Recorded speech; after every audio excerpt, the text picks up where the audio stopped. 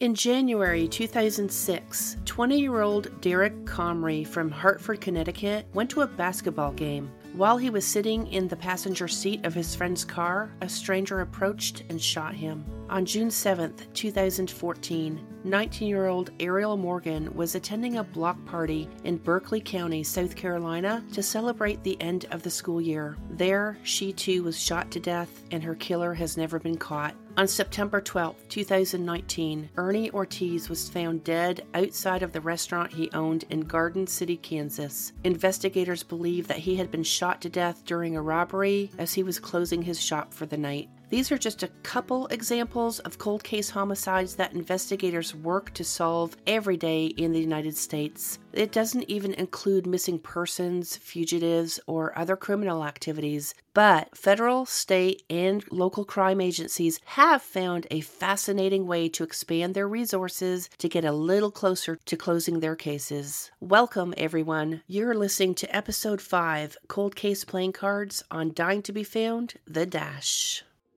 Hi everyone, this is Deb from Dying to Be Found. Before we get started, I just wanted to say that episodes contain disturbing discussions on harmful acts and crimes against animals and or humankind. Recordings are not intended for young or sensitive audiences due to the content nature of this podcast. Listener discretion is strongly advised.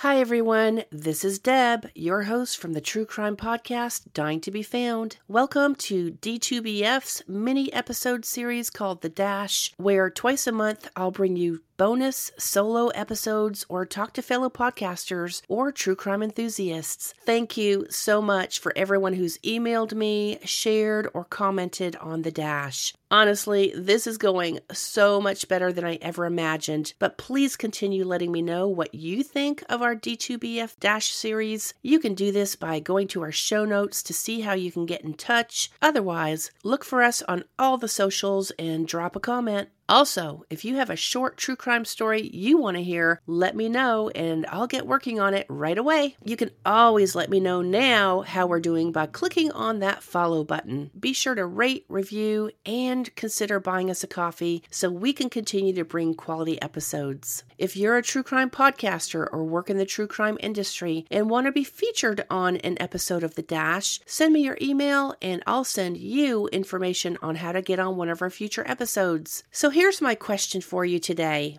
How often do you go to the casino to play a little blackjack or poker or sit around with friends playing cards? What kind of deck do you use? Did you know that at least 18 states in the U.S. use a special deck of cards to send out information on cold cases? These decks are called cold case playing cards, and each deck consists of 52 unsolved crime cases that authorities need your help in solving. Many of the cases highlighted on the cards range from unsolved homicides to missing persons. Although there are hundreds of cards not highlighted in the playing cards distributed throughout the 18 states, investigators still feel this program is a gateway to gaining leads and closing some of their files. Believe it or not, playing cards featuring criminal cases date all the way back to the Civil War. This tactic continued through World War II, where U.S. military officials created special cards to distribute amongst the troops to 1. Give them a pastime activity, and 2. To help them memorize foreign enemies. Pretty ingenious, if you ask me.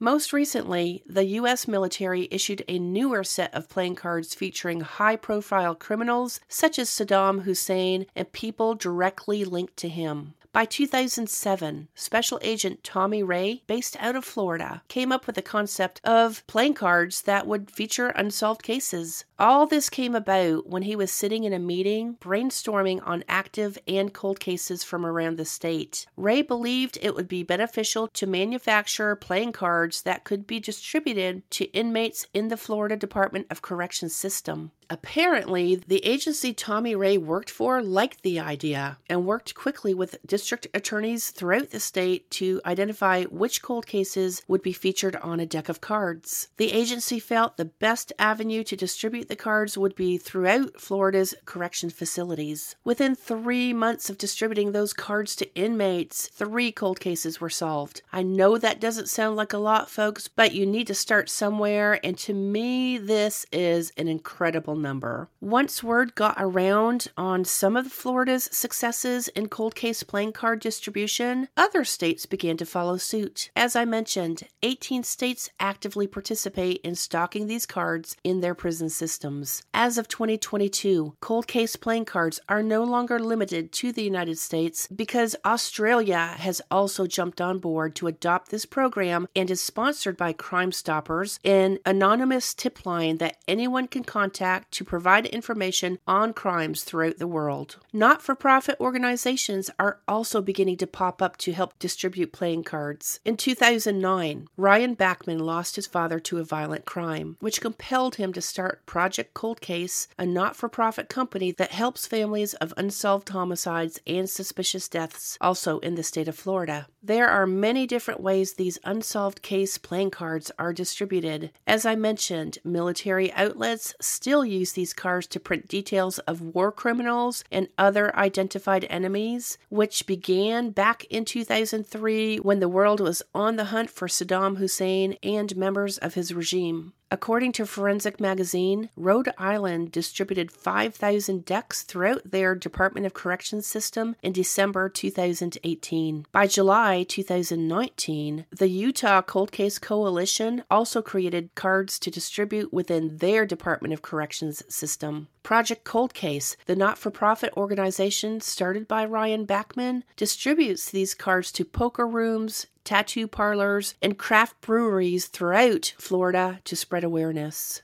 This is just a small list of agencies that actively put cards out to gain exposure on unsolved crimes. Ultimately, cold case playing cards are considered a success amongst the states who are participating in this program. Authorities continue to remain hopeful that distributing, and I'll call these true crime playing cards, will continue to help bring cold cases to a close. The cases chosen to be highlighted range from unsolved mysteries to violent crimes, missing or exploited persons, and fugitive alerts. Investigators from Connecticut say it's a win-win because, quote, it's like interviewing 93,000 inmates for new leads and it's worked wonders, unquote. The reason a lot of these playing cards are getting solved is pretty simple. Inmates like to brag or swap stories as to why they're in their current position and in prison in the first place. Of course, other inmates think that they can get something in return, like some added incentives for calling in tips to the free phone number listed on the deck. Some of the incentives that I found, but are by no means a sure thing, include better food or even access to education or rehab programs. Okay, folks, am I wrong here? I don't consider either of these an obstacle. First of all, human rights, but how many times have you heard of inmates receiving a degree while behind bars? All right, I'm going to add my opinion here for just a split second. If you know me well enough, you know I'm an advocate for educating people. I feel that there's a better chance of rehabilitation when you allow those education programs when people are incarcerated. Otherwise, I'm thinking the only obstacle that prisons are facing are budgets. Regardless, incentives are somewhat of a given here. Inmates are more susceptible to come forward with information, especially if they know that there's something in it for them, because in the whole scheme of things, we as humans are selfish and always want to know what's in it for us. Am I right? The list of positive feedback in these cold case playing cards definitely outweigh the negatives, but here's one promising little tidbit on the effectiveness of installing a cold case playing card program. Connecticut prisons have received over 770 tips since 2010, which has led to further investigating about 7% of their cases. Of course, this number is relatively low, but you've got to start somewhere, and I'm saying solving even one case is a big win. There are some downsides to these cards. You might be wondering why only 18 out of 50 states actively support this program. Even though the pros do outweigh the cons, there are still concerns that violence can increase, especially when we're talking about prison systems here. Some jurisdictions say that although these playing card programs are a great concept, they do contain some negative setbacks. For example, the Butler County system out of Ohio actually removed these cards from their penal system due to security issues inside the jail. Why, you ask? Because criminals are behind bars for a reason. They don't follow society's rules. And in the instance of Butler County jails, inmates were using the playing cards to block the locking mechanisms to their cells. Have you seen the last several episodes of Orange is the New Black? And do you remember what happened when inmates take over the facility? So, for obvious reasons, Ohio jails put the program on hold until they could come up with a better way to use cold case playing cards to their advantage. Other concerns about these cold case playing cards is how the information provided by inmates proves to be more unreliable than helpful. Delaware officials cite that nearly 50% of the informant's testimony proves to be false, mostly due to those incentives I discussed earlier. And I'm not sure there are more incentive programs than just better food or self-improvement programs. Heck, I've learned that if you just give someone a lollipop, they're happy and will do anything for that freebie. Secondly, we know snitches get stitches, and many prison systems are dealing with just that, which adds to the fact that prisoners and jail officials don't need inmates to police themselves. Like I mentioned, cold case playing cards are not limited to the United States. Shout out to my friends and listeners in Australia because you have these too. New South Wales jail systems introduced cards in 2022 after friends and family members of victims tried for over 5 years to get these programs off the ground.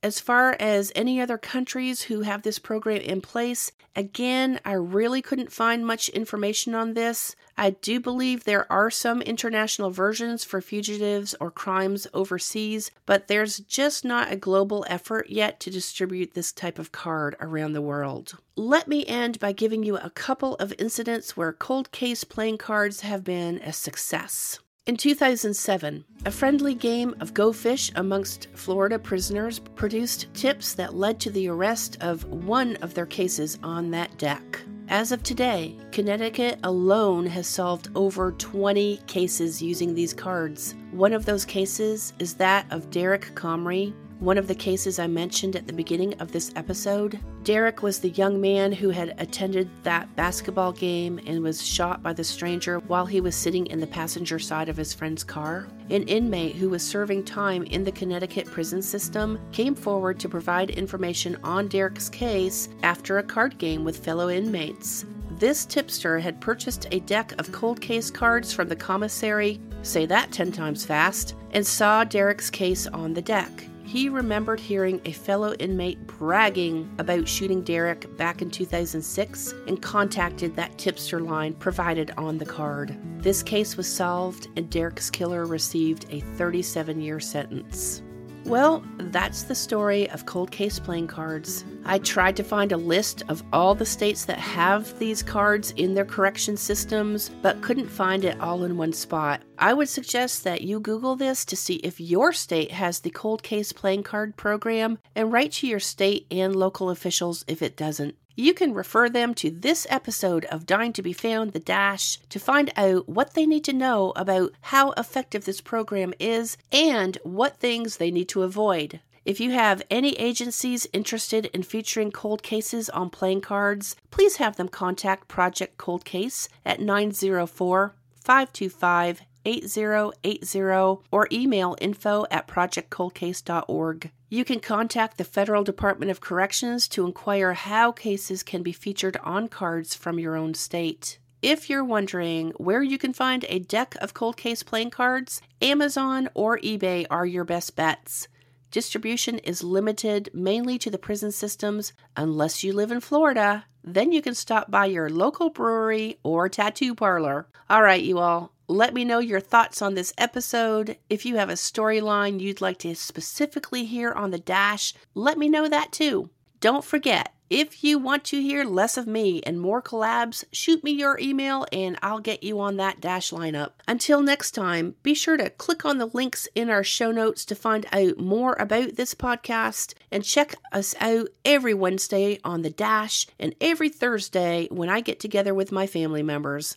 Talk to you soon. Thanks for listening to Dying to be Found, True Crime Podcast, and our Dash mini-series. Every week, we'll bring you a variety of true crime episodes, a little dash of hope, plus special bonus episodes with some really cool guests. Before we go, we'd love for you to share this podcast with your friends and give us a 5-star review. Follow us on TikTok, Instagram, Twitter, Facebook, and Pinterest at Dying to be Found, or visit our website at dyingtobefound.com, spelled just like you see it in our logo. Better yet, click on our Linktree account found in the show notes, where you'll find all the information in one place. Be sure to dash in every Wednesday for our mini episodes, plus every Thursday when I get together with some of my family members. Thanks again, everyone, and we'll talk to you soon.